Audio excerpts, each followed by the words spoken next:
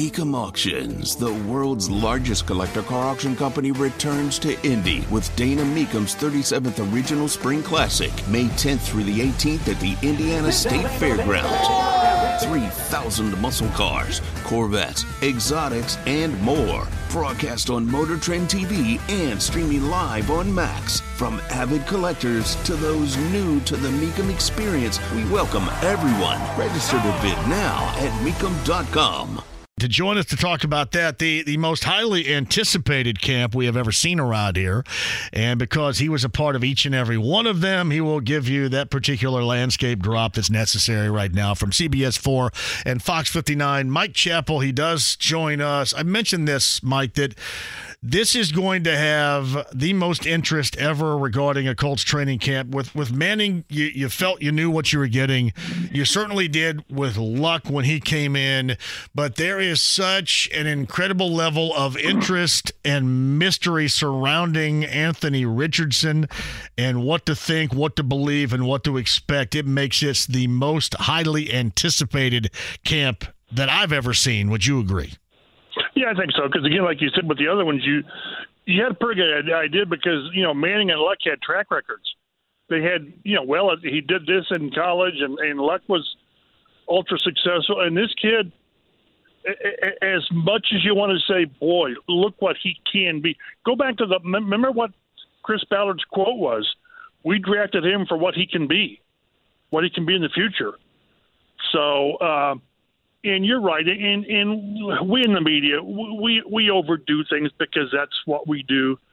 And as I said, we're going to be charting who took the most snaps with the first unit, what were their completion percentages, and did he look like he knew what he was doing? And because that's what we do more so now, just because of the importance. And most of us, I think, believing that unless Richardson just, as I've said, proves that he's not ready. And I think he has to really be not ready. I think the expectation is that he is the day one starter.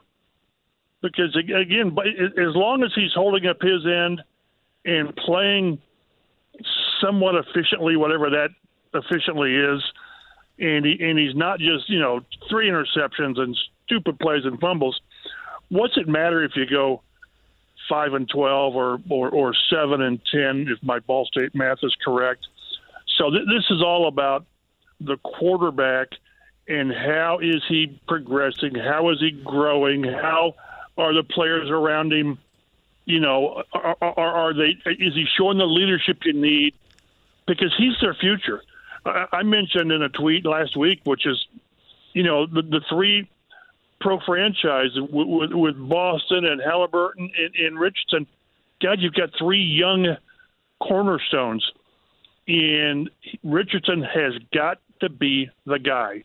He just does, because if he's not, then where are you for the next 4 or 5? We've just been through this rinse and repeat cycle, and that's why I agree with you. The interest is immense because you just don't know. And the unknown always brings interest and curiosity. And they've already announced that one July 29th practice is sold out, sold out. They're free, but the availability, they're at capacity.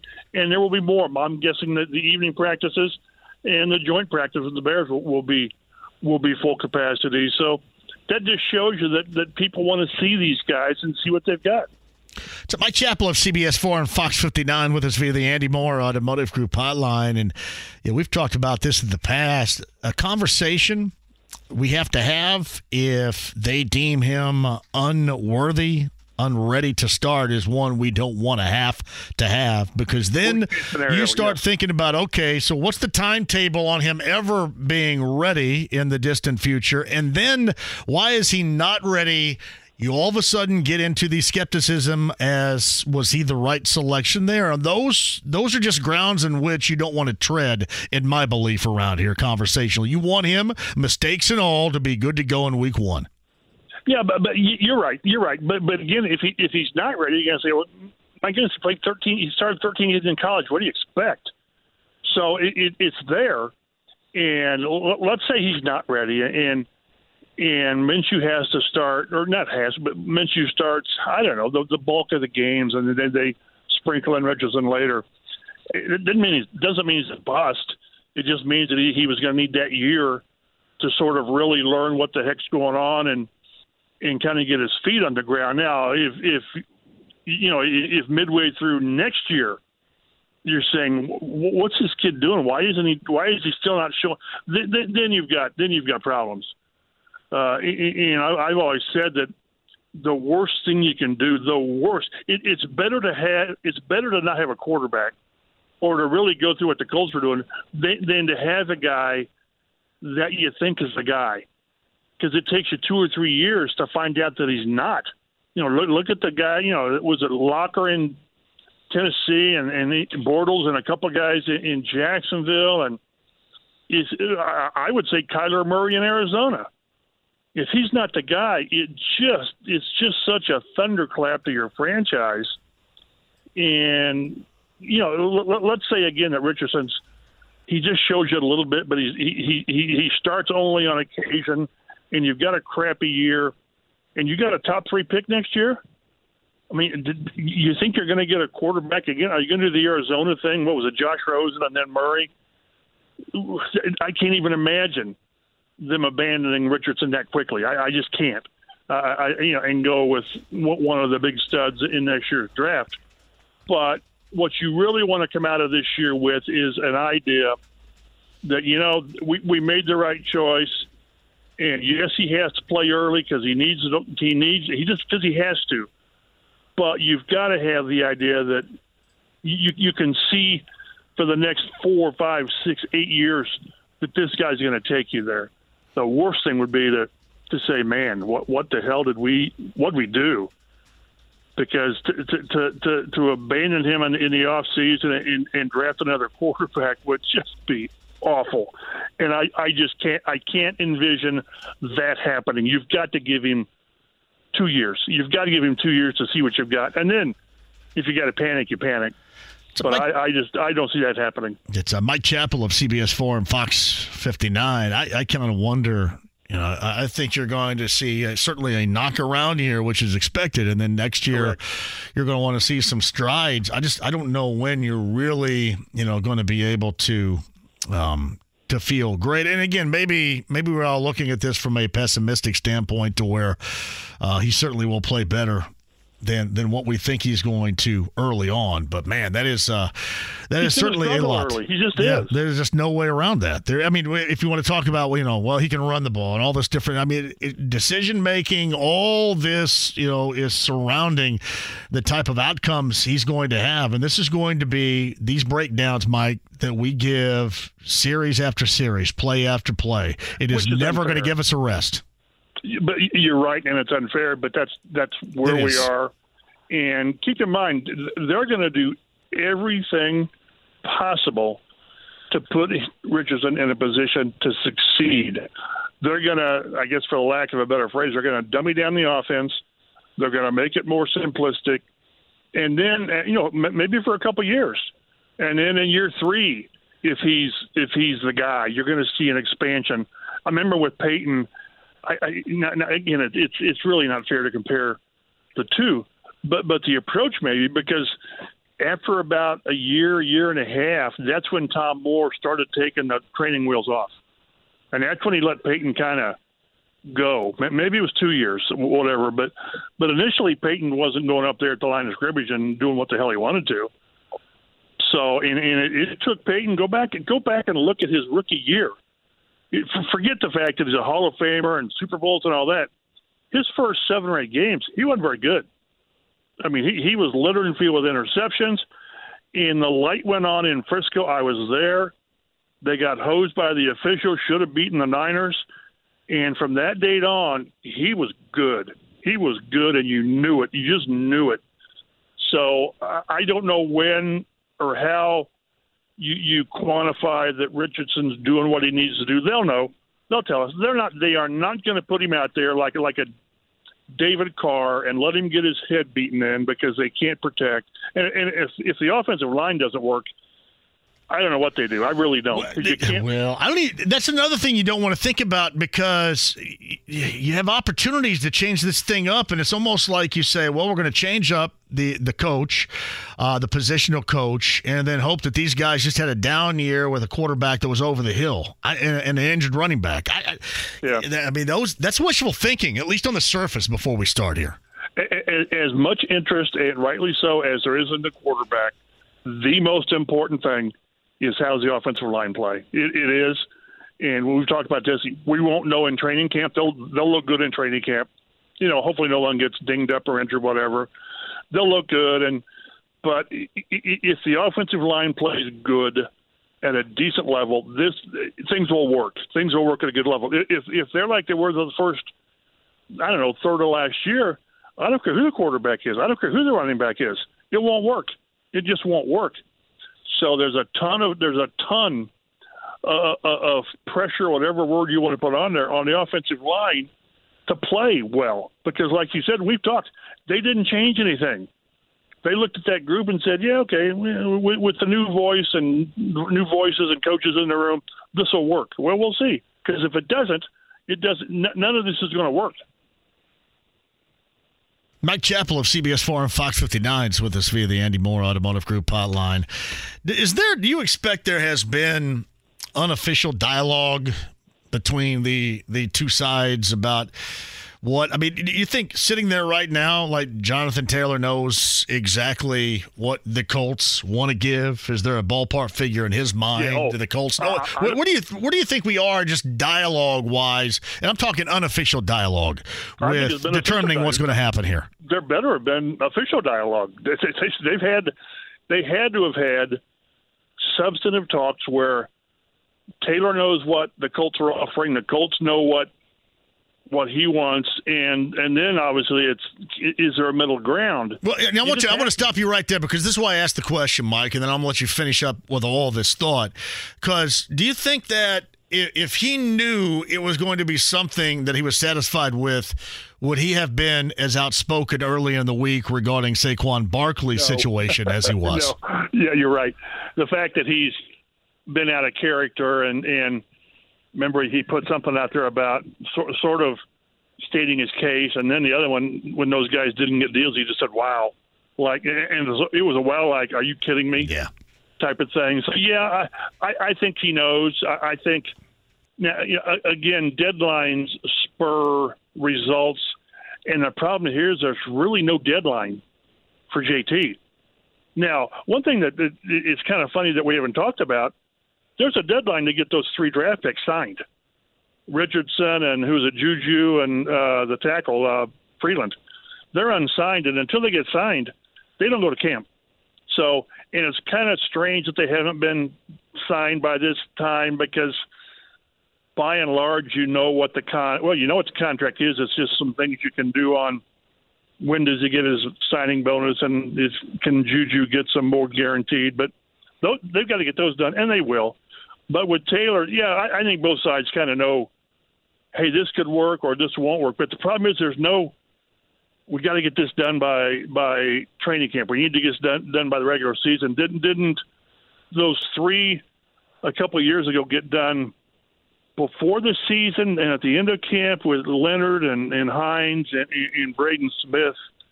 They got done late in camp. It just needs to get it just needs to get done. It just does. I understand the market, and the league has told us what the market is, and it ain't what these running backs want. But this is different. This is, forget the market, forget the NFL. We're not talking long term with JT for 6 years. We're talking give him something solid for 2 years. That for 2 years 2 more years he's going to be here. He's going to get paid decent. And worry about, 2026, later. And they have made a tradition of rewarding their own, overpaying for their own. They overpaid for Shaq.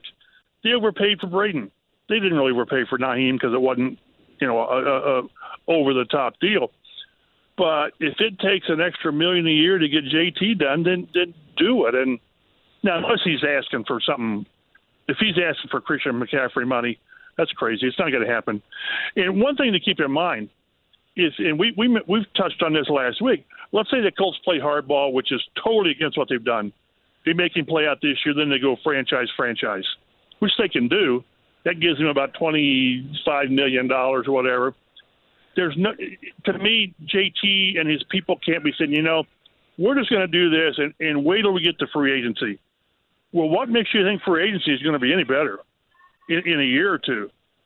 I don't see this running back dilemma turning around in a year or two. So his best, I haven't got a dog in the fight, but to me, his best option is sort of to take a reasonable offer from the Colts that's multi-year and guarantees him, I don't know, $24 million. Because for him to think that all I need to do is get to free agency and I'll really hit, like Michael Pittman, he probably wants to get to free agency, and good for him because he may hit it. I just can't see a running back saying, well, I'll just play it out, and when I get to free agency, I'll make you guys sorry you didn't do it. I don't see that being a good leverage for JT or any running back, because right now free agency for a running back sucks. I think that, as I've told you before, and I think we agree on this note, I think right now in this situation, the Colts are different than the other teams that are most widely being talked about here.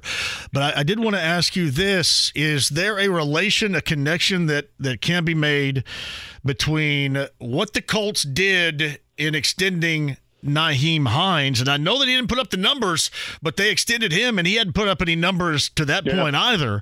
But they trusted he was going to, and again, they rewarded their own. Is there any relation that could be made between that and what they're about to do or what they're thinking about with Jonathan Taylor? I just think the comparison is that they have rewarded their own. I can rattle off 6-8 guys, Grover Stewart, the kicker and the long snapper, and the punter, and all these guys. I realize you're talking different money, but it's what they've done. It's just what they've done. And one thing that I do think gets kind of skewed is, and JT tried to use this, is how he's heavily involved in the community, which he is. But that's a good thing. But what's that going to be worth in negotiations? As long as you're not a troublemaker, that's what you don't want. But his value is on the field. And one thing I heard on the radio today that I just didn't agree with is that, well, he's had one great year. Well, he was pretty good as a rookie. And then he went off the charts his second year. And last year was a down year for a lot of reasons. Yes, the ankle, but he still averaged 4.5 a carry, which in years past is off the charts for a running back. And I did see a stat that his average is at 5.1 for his 3 years, which is like the highest per carry average by a running back in his first 3 years. Like, I don't know if the word was ever or not, but in a long, long time. So, again, but I agree with you. This forget the market value and forget what the Giants, and although I think Barkley and JT are very similar in their value to their team situations aren't, though. So that's right, kind of why I look at it. But keep in mind that they've got now the Giants have got their quarterback. He got the big extension, right? $40 million, whatever it is, a year, whatever. The Colts have got their quarterback on a rookie contract. This gives you the flexibility, if you want, to maybe overpay for a running back if we want to say if giving him $13-14 million a year, which is higher than market value. But that's what a rookie quarterback allows you to do. And for 2 years, for Richardson's first 2 years, I would love to have a top-tier running back, which I believe JT is. I saw what the Madden thing got him the sixth best running back. I would say he's top 4. I think he's top 4, and we could argue that. So, but the best friend of Anthony Richardson for the first couple of years is JT. I remember that Peyton called Marshall Faulk his security blanket, because when you got that guy back there, it just makes a difference. And again, I go back to, we're not talking long term, 4 to 6 years. We're talking a couple of years, 2-3 years is what you're asking for JT, and then you'll move on, just because you will. But boy, right now, I overpay a little bit, get him in here, and forget about the rest of the market and all this. But what it means to your team, and as I've argued, he's their best player. He is. I just believe he is. And the message it would send to make him play his contract and then franchise, he would be so against everything that they've done up to this point. Here's Mike Chappell, CBS 4 and Fox 59 on the Andy Moore Automotive Group hotline. Next week is the beginning of Colts camp up at Grand Park in Westfield. Mike, again, with us via the Andy Moore Automotive Group hotline. I'm going to make this, again, connection, this relation in support of both of our arguments here. So are you assuming that Shane Steichen's offense here is going to be pretty damn close to exactly what we saw in Philly a year ago? Sure. I think so, yeah. And we're not talking about Super Bowls or conference championships or even the postseason. We're just talking about helping your rookie quarterback with 13 games prior under his belt along adequately enough to justify a lot of things right here. We saw the level of importance the running back and Miles Sanders played a role in that Super Bowl team of Philly a year ago. 1,269 yards, 11 touchdowns, nearly a 5 per rush average. Wouldn't you think that certainly that Jonathan Taylor, not just this year, but next year would be of equal importance? Now, I know that Miles Sanders is now in Carolina, and Philly's going to see if they can reboot DeAndre Swift, I believe, there at running back now. But I just thought you saw the importance of the running back there a year ago, and I think that not only answers the question, Mike, to the now in helping out Anthony Richardson, but to the short-term future of helping out Anthony Richardson evolve as a quarterback. You agree? I agree, and that's why I say that there's an argument across the league on how they're being devalued, but locally here, I don't think that's the case. I think it's just the opposite. And as long as JT is being whatever reasonable is, I don't know why it doesn't get done, because he means that much to you, and they're going to. What is it? He said, throw to score points and run to win. Well, that means when you get in this position, you need to have a guy that you can lean on. And early in the game, you can bust some runs. And I just think to be able to have a running game, and I'm not talking just with Joe Bag of Donuts, as Ron Meyer used to say. I'm talking a running back who at some point during the week, the coordinator says, "Hey, we need to pay attention to this guy because." Yeah. In 2 years ago, he just broke things open. And again, that's one of the arguments why you don't do it, is he rushes for 1,800 yards and 18 touchdowns, and they don't make the playoffs. That wasn't his fault. That was your fault. That was the team's fault. So, I just think for all you said, and again, that's why I say for the first 2 years of Richardson's career, he needs that guy. He needs to have a guy that's going to take some of the pressure off, some of the focus off of him, and is going to maximize what Richardson does in the run game. And the last thing you want is to be throwing the ball 40 times a game with a rookie quarterback. And if you don't have a robust – and again, JT's going to be here. They're talking about Josh Jacobs and Barkley missing time. Well, this guy's not going to miss time. He's under contract. He gets fined $50,000 if he doesn't show up for camp. We've never gotten any indication that's going to happen, but it's just the ripple effects of seemingly playing hardball with him, and that's what the perception is going to be. That's what the PR is going to be, is why are you holding this guy's feet to the fire, because you never did it with anybody else.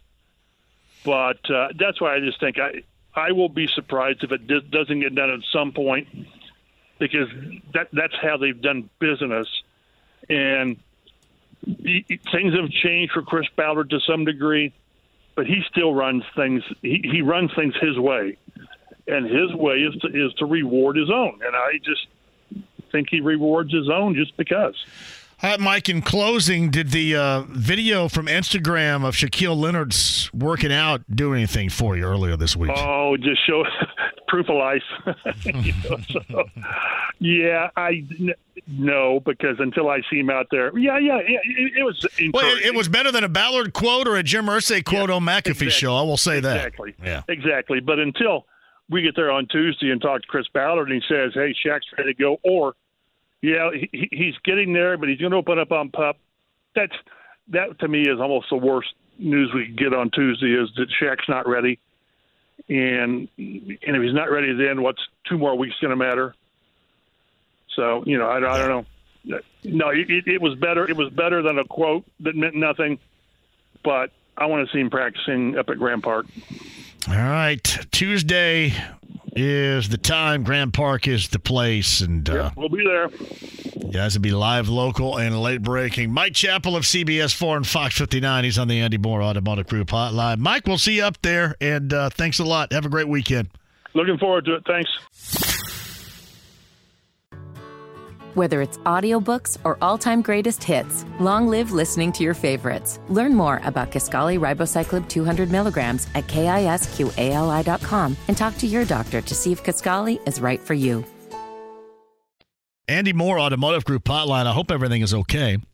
He had tweeted out a little bit earlier that he was going to hold strong for the show, yet coming back from Las Vegas on a jet airliner, ended up with a cold. Jeff Rabjohns of Peaks.com is with us via the Andy Moore Automotive Group hotline. Jeff, are you okay? Are you good? We're gonna try to get through this. You do. Got the good industrial strength stuff. So I sound like Kermit the Frog right now. So what happened? When did you start coming down with this cold? You know how it is. Out there in Vegas, it's 110 degrees, but in the gyms you got the air conditioning crank, so you go from 110 to 68, 110 to 68, and it just it happens. It ain't no big thing. I get it. Jeff Rabjohns is going to he's going to bully his way through it with that cold here via the Andy Moore Automotive Group hotline. I do want to get some of your thoughts on football, because that's certainly on the horizon, and a lot of fans of IU want to know some stuff about that. But we'll start with your escapades in Vegas, what you saw in some of those IU targets as it stands right now. What's been your impression of what IU is doing and some of those targets that you witnessed out in Vegas? Yeah, I think to me, John, the biggest storyline for Indiana basketball right now this summer is how many elite players around the country they're either in the main group with, have an official visit scheduled with, or are in the public finalist group. Because I don't recall any time that IU's been, a legit finalist for this many elite players. And I mean, here's just some of them. Number 1 ranked Dylan Harper. Number 6 ranked Derek Queen. Number 8 ranked Leah McNeely. Number 14 ranked Boogie Flynn. Number 17 ranked Asa Newell. Number 27 ranked Jaden Mustoff. Number 28 ranked Tyler Betsy. Those are just the top 30 guys. They've got other guys that they're in the main group with. Number 21, BJ Edgecombe. Number 23, Kenai Ruth. Guys who haven't kind of publicly announced finalists.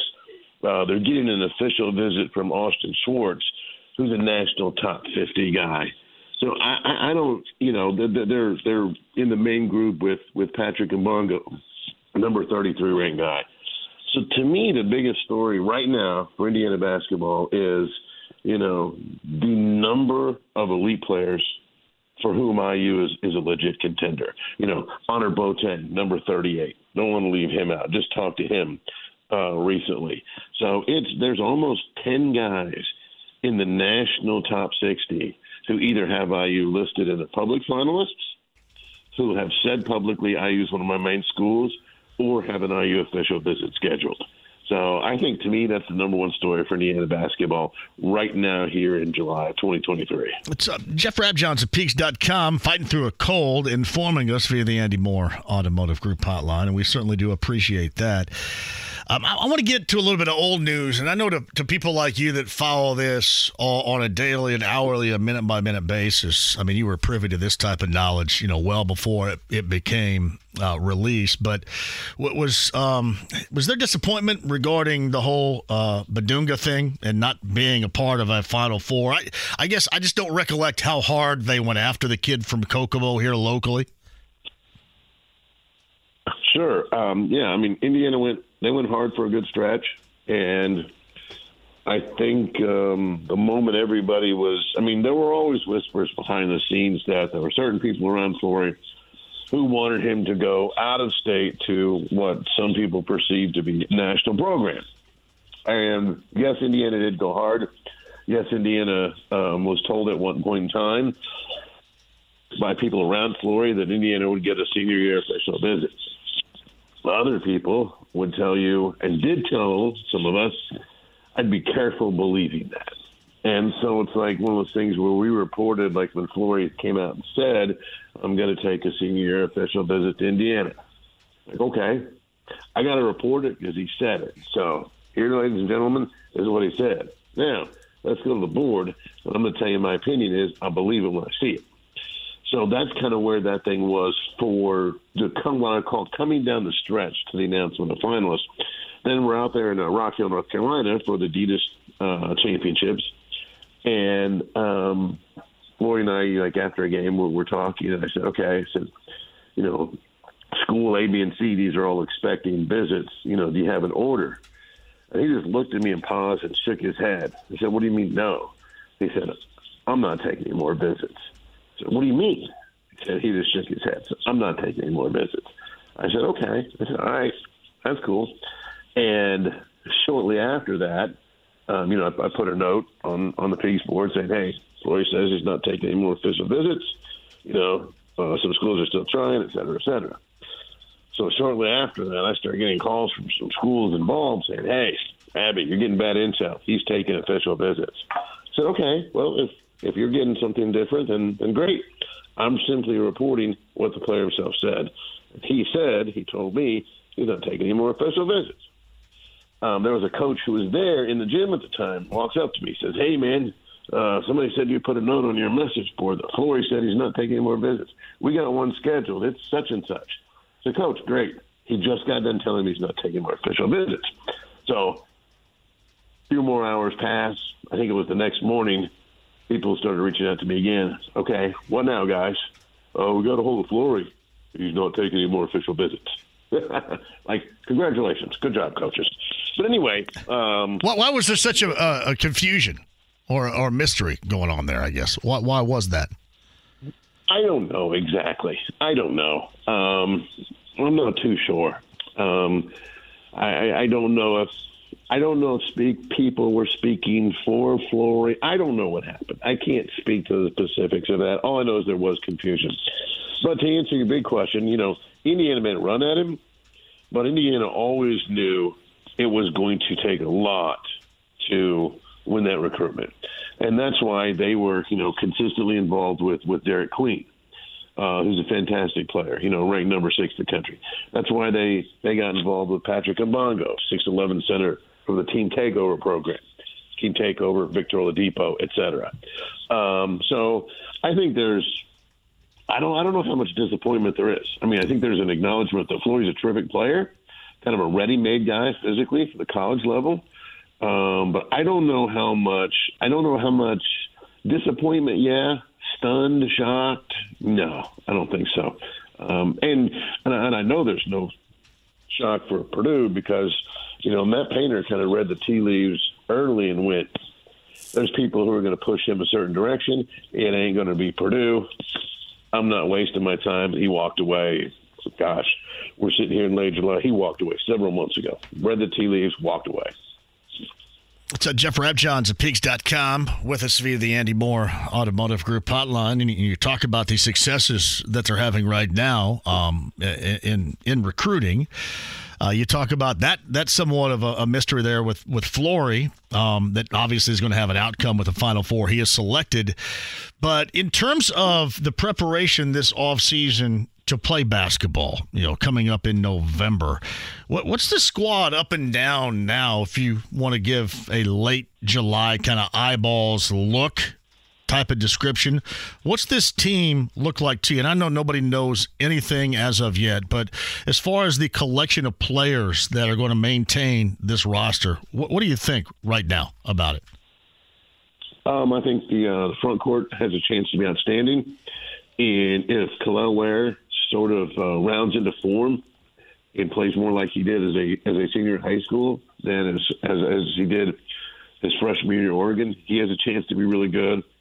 Malik Renaud has an incredible amount of skill. Obviously, he wasn't going to get a ton of touches last year playing behind an All-American like Trace Jackson-Davis, but Malik Renaud can play. You bring in Mackenzie Mbako, who is, in the eyes of some, sort of like the ideal modern 4-3 man, in that he can shoot it from the arc, he can handle it, he can play off the dribble, and he can kind of morph into different things offensively, possession by possession. So I think the number one thing that jumps out is IU's front court should be very good. Plus, you got Peyton Sparks there for some depth. I think the number two thing is you've got a veteran, experienced point guard to run everything. A guy in Xavier Johnson who should be good on offense and should be very good on defense. You've got an ultimate glue guy in Trey Galloway, somebody whose three-point percentage, jumped up to 46% last year. And then I think you've got guys who have shown flashes during a lot of the individual skill work. C.J. Gunn, Caleb Banks, guys like that. So I think the front court should be good. I think point guard play should be good. Gabe Cupps is one of those guys who, even though he's a freshman, and we'll see how much time he gets as a freshman, he's a guy who comes in with just tremendous work ethic, the kind of attitude you want from freshmen. They walk in and go, "Hey, coach, I'm here to work. I know I haven't earned anything, but watch me work." And still doing the breakfast club thing, which means in the gym at, I think, 5:30. Gabe will probably tweet it out if I screw this up, but somewhere around there. But I think that's what you look at when you look at the IU team right now. Yeah, and again, it's tough to really maintain much of. You would have it better than anybody else because certainly you've been around it and obviously been able to see and judge these players. But to the fans out there, there's a great deal of still unknown right there, and just kind of curious. Sure. Have they had a good off season? In your thought? I think so because skill development has been a very strong focus of the off season. And I was actually debating this with some people on the message board the other day. Some people were like, "Yeah, we'd like to see a little more scrimmage highlights." I was like, "I actually disagree." They're like, "What?" I know a number of teams that have gone to recent Final Fours who barely scrimmage during the summer. It's 95% skill development. There's one team that's gone to the Final Four in the last 5 years. The head coach barely gets out of his chair during the summer to say a word during summer workouts because he doesn't want his guys to just become psychologically and mentally tired of hearing his voice. He has the assistants run drills 95% of the time. So I really think the biggest thing, and I think a lot of teams that have success, they're careful with guys' legs during the summer. They're careful with how much pounding they take. I was sitting with a West Coast coach out there at the Vegas event who's been very successful, and he was telling me that because of their quarter system, their guys get time off after the season, come back for a couple of weeks, then they get almost 3 weeks off before they come back in late September. And I said, "Oh man," I said, "well, you guys have been really successful. How do you manage the summer?" And he said, "The summer's great." I said, "Well, what do you mean? You just got done telling me you don't have them very often." He said, "Yeah, they go home, they come back, all refreshed. They're relaxed. Their legs aren't tired. They're not sick of hearing me."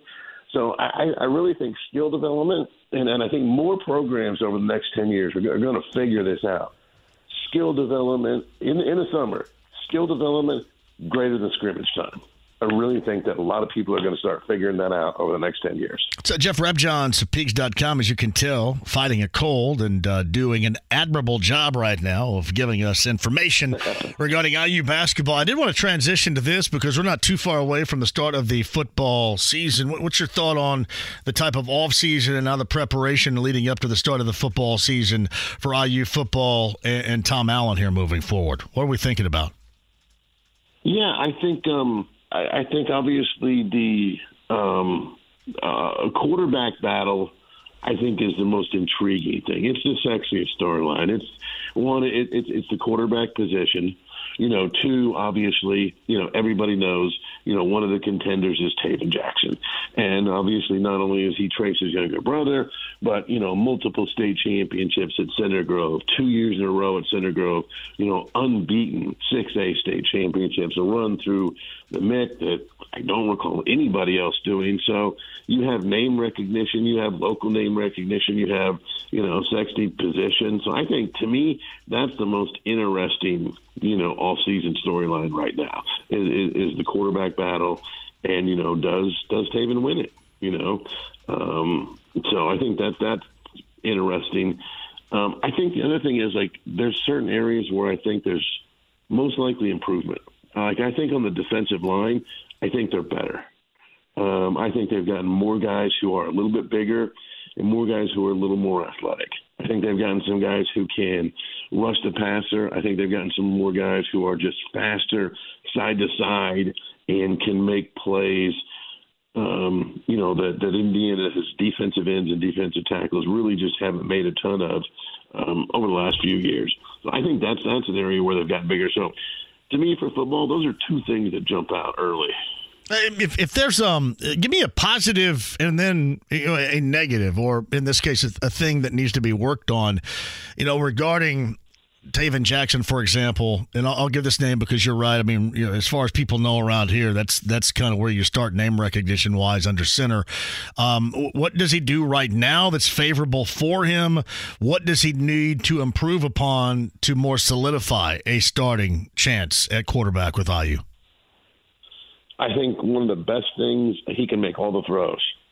He's not like a quarterback where you sit back there and go, okay, he can throw long, he can hit the tight end drags, he can hit a couple slants, but these other things, he can't make these throws. So we're playing with about 60% of the playbook. He can actually make all the throws. I think the thing for him to win this battle is consistently make the right throw under duress. Maybe that's a 4-yard chuck down. Maybe you don't try to hit the guy on the opposite sideline when the corner's only a couple steps off, just to prove you got the arm strength to stick that thing in there and risk the pickoff. Maybe you just go, okay, we're going to take the little 4-yard, check down. I think that's the thing that's the thing for him. Just make the right play. I don't know if anybody makes it 100% of the time, but make the right play a high percentage of the time, and I think that's going to give Taven Jackson a strong chance to win the starting job. We don't know who's going to win it. It's still July, but there is every indication that Taven Jackson is going to be given every opportunity to be the starting quarterback in Indiana this fall. Is there any disappointment that he hasn't already solidified that position as a starter? Disappointment, like with who? Yeah, just I guess in terms of this, maybe team-wise, maybe certainly fan-wise with this question. But there's any disappointment considering he hasn't already won that with what took place in the spring, for example? Oh, I don't think so. I mean, I don't know what, obviously locally there's a lot of fans who are pulling for him, so I think they would have liked to have seen that announcement. But I think a lot of people understand, the idea of competition through the summer. So I think that's a reasonable approach. A lot of schools do that. Obviously, Brendan Thorsby came out of, Lake Dallas, big time program. So, they're going to give him a chance. They're going to give him a chance to compete. So I don't know that I would say there's disappointment. I think there's a lot of obviously Taven Jackson support, especially around these parts. No doubt about that. This is Jeff Rapjohns of Pigs.com, getting you updated on a lot of things. Still a little time to go, but certainly wanted to talk a little football and a lot of off-season IU basketball with Jeff via the Andy Moore Automotive Group hotline. I'm going to go ahead and cut you loose right here because it sounds like you need a little bit of rest, brother. I think you do. Yeah, I think the old whatever you spray in your throat's a numbing. I think. Dude, don't let Vegas whip your ass like that again. Come on, man. Come on. It always does. Everybody's first excuse is always, well, I caught something on the plane home. I think I actually did because I felt good until I left Vegas. Maybe I should have just stayed in Vegas for another week. Maybe I don't know. I think Vegas kind of wore you out. You sound like, Vegas always wears me out. It's like I try to work and some of my colleagues are like, why are you getting up and going to a 9 a.m. game in Vegas? Exactly. So I'm like, well, because I just, I'm a dork and I want to go see it. And then you end up having dinner with somebody and you look at your watch and go, Hey, it's 1 o'clock in the morning, and it's like, it's 1 o'clock in the morning, Vegas time. Man. It's 4 o'clock in the morning, body clock time. What are we doing? Part of the deal, though. Part of the deal. I do think it sounds more manly if you were to tell everybody that you didn't catch a cold on the plane, that this is just a product of just being Jeff Rabjohns in Vegas. Okay? Oh, for future reference, seriously. You're so much better at this than I am. Yeah. There you go. That's how I got to. I'm always here for the advice if you need it. Always here. Appreciate you, my friend. Brother. Take it easy. Go get a nap. See ya. Whether it's audiobooks or all-time greatest hits, long live listening to your favorites. Learn more about Kisqali Ribociclib 200 milligrams at KISQALI.com and talk to your doctor to see if Kisqali is right for you. The Ohio players bring us back with fire because on the Andy Moore Automotive Group hotline, friend of the show, Bob Kravitz, joins us. He's got a new gig, and he went fire on his prior gig, evidently a little bit earlier today. Bob, welcome to the show. How are you?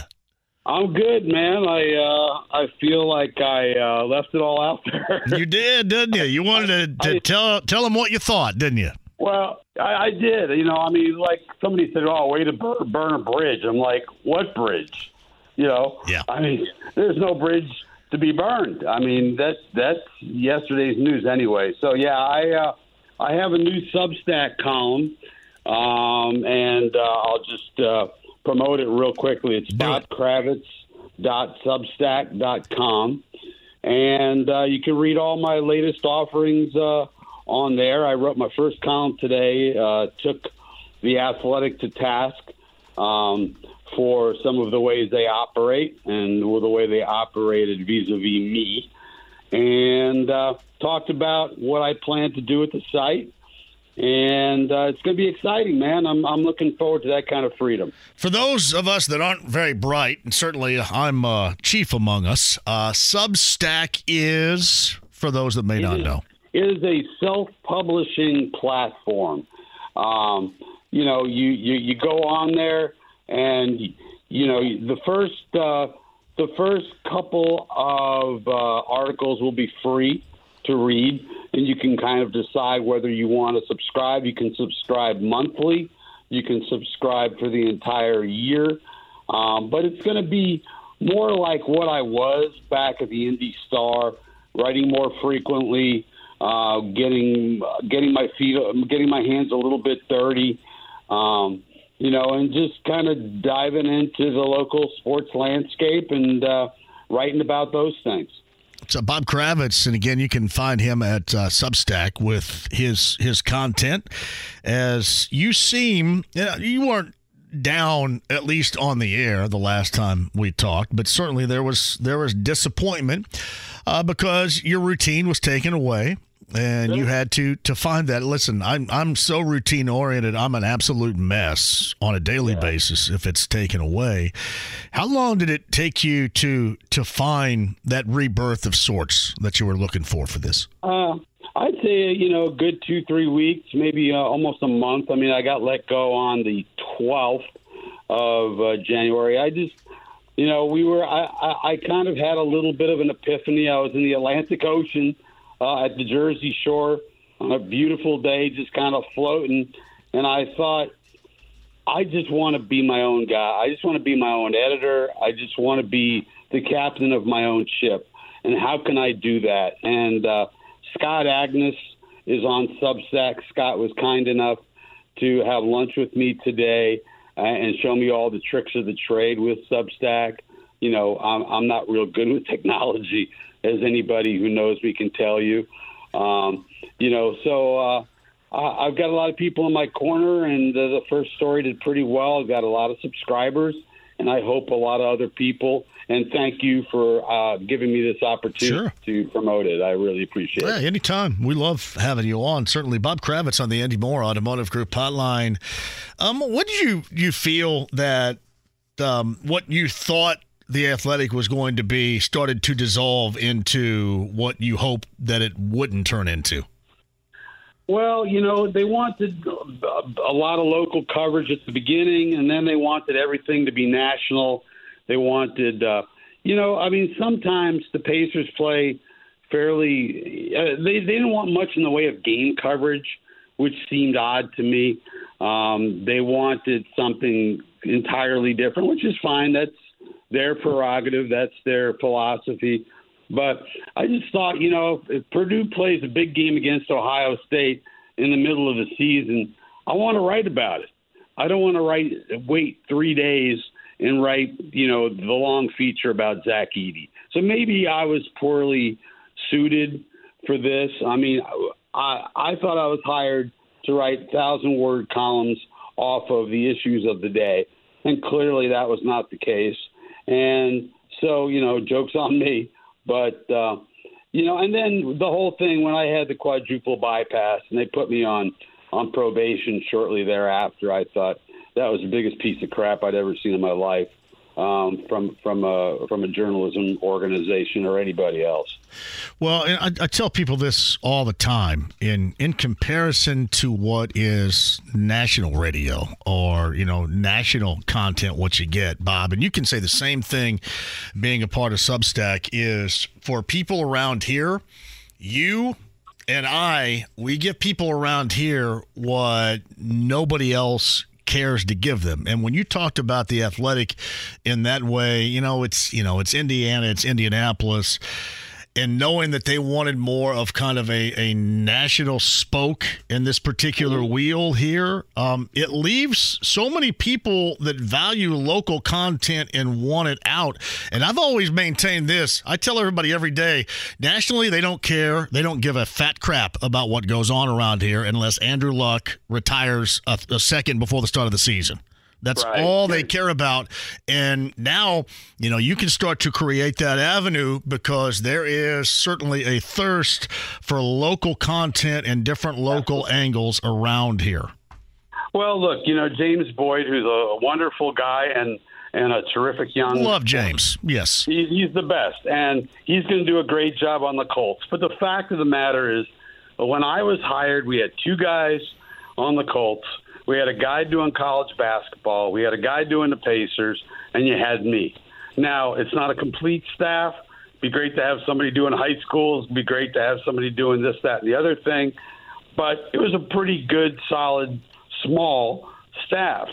And we just completely got away from that. Zach Kiefer, bless his soul, he got a promotion to national NFL work. Well, and if they're looking for a feature writer, that's who I think about when I think about a feature writer. You're a columnist to me. Zach's a feature guy. Exactly. And it wasn't a very good fit. They said they hated the hot take culture, and I'm like, well, who decides whether a take is hot? To me, a hot take is poorly reported. But if you have a strong opinion about something, for God's sake, share it. And I think I lost some of my edge when I was working at The Athletic, and I want to go back to being the same pain in the ass that I used to be. So I guess this is a great reference. So you're kind of like Stella, and Stella got her groove back on the Jersey Shore, evidently. Correct? Absolutely. As I was floating in the seas of Long Beach Island, New Jersey. Yes, indeed. That's exactly what it was. All right, so it was always going to be the first things first to go ahead and drop hammer and put a period and point and done, end of story on The Athletic with this initial piece? Yeah, well, honestly, I thought it's my story, and I just didn't have it in my heart to say, well, best of luck to The Athletic. I hope, and I do. I mean, best of luck to The Athletic. I hope they are madly successful. I hope they become profitable. I hope this move to the New York Times is good for them. But I couldn't, in all honesty, say that the way that I felt like I was treated was ethical and right. And I've been stewing on it for a month now, and I just thought, I'm going to be, I'm going to be brutally honest, whether it's about the Colts, the Pacers, myself, whatever. I'm going to be honest. I'm going to be straightforward. And, I just felt like I had to come out guns blazing. I didn't want to just tell everybody what I was going to do. I wanted to tell them where I'd been and how it got to that point. Yeah, makes sense. Bob Kravitz is with us via the Andy Moore Automotive Group hotline. I think one of the points I got from you out of that, and I don't know if it surprises me or not, because I know you left and you went to Channel 13 and you were, multimedia over there, and then I think that was a point in time when they changed companies, and then now Dave does 35 seconds, I think, of sports every night, and that's about it. So it's drastically different than it was. But I guess I didn't know. Did you regret leaving the Star when you look back on it in hindsight? Yeah. Well, yeah, and it's not that Channel 13 treated me poorly. They did not. They treated me fine. I had my issues, but I have, you have issues with your employers just about any place you go or anybody you work for. But, I always tell my kids, don't mess with happy. And I was happy at the Star. And I just, I fell in love with the idea of trying something new. I fell in love with the idea of not having a deadline. And it was a bigger blowtorch, really, than the Star at the time. And I thought they were trying to do something fairly unique, something they'd only done in Louisville, which was have a sports columnist, or two. And, but yeah, in retrospect, because they got rid of me after 4.5 years. Of course I regret having left the Star, but you live and you don't learn. It's Bob Kravitz with us, his work on Substack, and the first one he shares his pointed opinions regarding the Athletic and how things ended for him there. So are you happy so far? Did you learn a lot about Substack and how to navigate this particular new platform for you? I'm learning. I'm in the process. So we were down at the Jersey Shore, and I sat with my son-in-law and my daughter, and they helped me set the thing up. My daughter got me a really cool graphic that I can use. And then again, I went to lunch today with Agnes, and he was incredibly helpful. We went through the whole toolbar and how to post to here and how to post to there.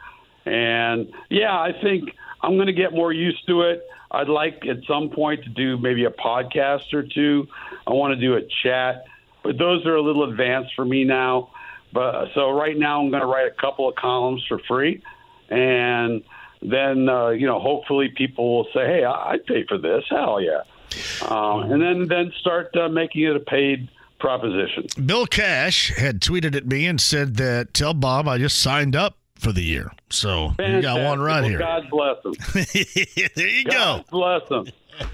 Hey, we'll write for food. That's what I should have called the column. We'll write for food. I know that. If this thing works out the way that you want it to, I know you don't see the end here. But have you thought about what age? Because sometimes I think about that too. I'm 53 right now, and I kind of kids are getting older. Kind of think about sure. Yeah. Sure. What the exit strategy is going to be for me? Do you often think about that for you? Yes, because of all the stupid health issues, I've thought about it many times. Before this Substack thing started, I thought, well, I'll go 4 more years at the Athletic, and then 67 is a good age for a lot of reasons, Medicare and Social Security and all that. I think this is something I can do for a long time. This is not unless I win the lottery, John. Yes. Unless I win the lottery, I'm gonna jump into this, and I'm gonna be a long timer. If this thing is the kind of success that I need it to be, because at some point you got to pay the bills. So I hope that people not only subscribe, but just read the stuff, share it, promote it.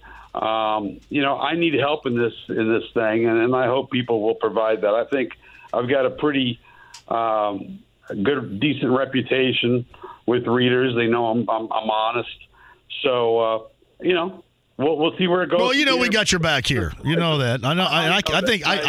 I know I can speak for everybody here that we got your back. We love having you on here. So I appreciate it. And you guys, you had me on, and Jake had me on, and Greg had me on. So let's make it a regular thing, man. I enjoy coming out with you. You got it. So once again, tell everybody how they can find your work, your content at Substack.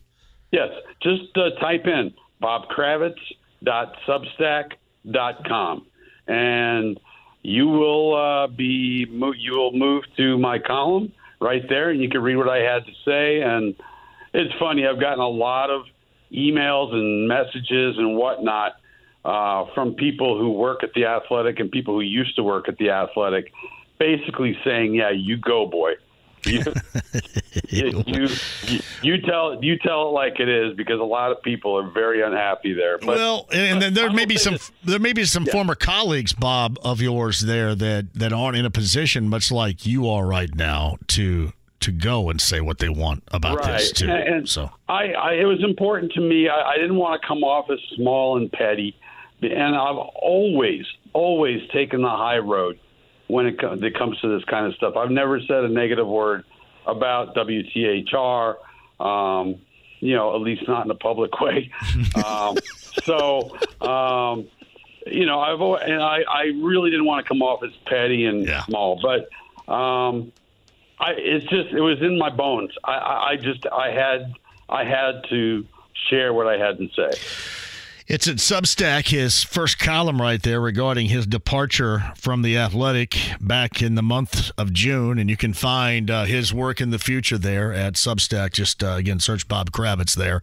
And you'll find it. And we'll have Bob on to talk about some stuff. I was going to get your thoughts on the uniforms today, but because I knew the fashionista in which you were, like Ralph Lauren, Calvin Klein, Bob Kravitz. So, well, I think that goes without saying. If you've seen the way I dress, you know that I'm fashion forward, and I think they're pretty cool. I tweeted it out this morning, or whenever it came over, late this morning. I think they're pretty sharp. What do you think? I like it. I'm fine with it, but I don't care, I guess. I've never really, and that sounds lame. I'm a radio guy. I don't have an opinion. You see, I know it. That's the way I explained it earlier. I said, this is such a lame take, but yeah, I really didn't care. It doesn't bug me. I'm fine with it. I think it looks good. It's not like I'm going to count the minutes until it debuts, but yeah, I'm fine with it. I like the helmet. I think the helmet's badass. I like the helmet a lot. The uniform looks to me like the Detroit Lions a little bit, but it kind of looks like Franklin Community to me. Although it looks like Franklin, but I will tell you this because Miles Turner, the way that he dressed, I found out on my Twitter account last week that I have a lot more fashionistas that obviously care about the way that others dress than I thought that I had. I didn't know I had so many. And it started with Miles last week, and now it goes through the Colts uniforms. So I've got a lot of people in fashion. When we think fashion, we think JMV and Kravitz. We do too. And I rock more than occasionally $5 V-neck T-shirts from Dollar General. That's where I get my clothes, Dollar General. I went into an appointment this morning and somebody said, "You going to play golf?" I said, "No, that's my daily uniform." Yeah, well, look at me. This is serious. So, Jim Irsay is having the Jim Irsay collection coming up here in September, and they're doing it down to Lucas Oil Stadium. And Gorman called me and he goes, "Hey, we may want you to come up there and be a part of this introduction-wise." And I thought that'd be awesome. He said, "But we may have to buy you some other clothes." Yeah, I think he's probably right. By the way, did you go to the last show? I did not. I did not attend, but I did send some people. We had winners last week. Jim gave away a pair of tickets to go to Boston for the weekend to see that performance with Peter Wolf and with Kevin Cronin of the gang, and apparently that was outstanding. Well, let me tell you something. I went with my wife last year, and we had an absolute stinking blast. Yeah. The music was phenomenal. I mean, when you got Ann Wilson up there belting it out in front of Kenny Wayne Shepherd and Mike Mills and Buddy Guy and just a who's who. It's like the 27 Yankees. Yeah. That lineup. Yeah, it's awesome. And you would think the last place that would go over well is Boston, and they went to TD Garden last weekend and apparently sold it out. It was great. They did. It really is Jim Irsay's gift to the city that he's playing in. It's a free concert, and I'm telling you, I've seen all his memorabilia, if you want to call it. It's too expensive to be called memorabilia. There's got to be another collection, and it is outstanding. I mean, just rock and roll and pop culture, and it's amazing. And to me, especially the Jack Kerouac scroll for On the Road just blows me away because I'm a big fan of that sort of writing. Yeah, it is awesome too, and it's coming back here relatively soon. Bob Kravitz from Substack. You can find him at Substack. You search Bob Kravitz at Substack and his latest regarding his departure from the Athletic, and then columns forthcoming, and we'll have him on here whenever he wants here with Bob Kravitz on the Andy Moore Automotive Group hotline. Congratulations, Bob. Keep on keeping on, and we'll do it again soon. Sounds good, buddy. Thank you, and I appreciate you having me on. Mecum Auctions, the world's largest collector car auction company, returns to Indy with Dana Mecum's 37th Original Spring Classic, May 10th through the 18th at the Indiana State Fairgrounds. 3,000 muscle cars, Corvettes, exotics, and more. Broadcast on Motor Trend TV and streaming live on Max. From avid collectors to those new to the Mecum experience, we welcome everyone. Register to bid now at Mecum.com.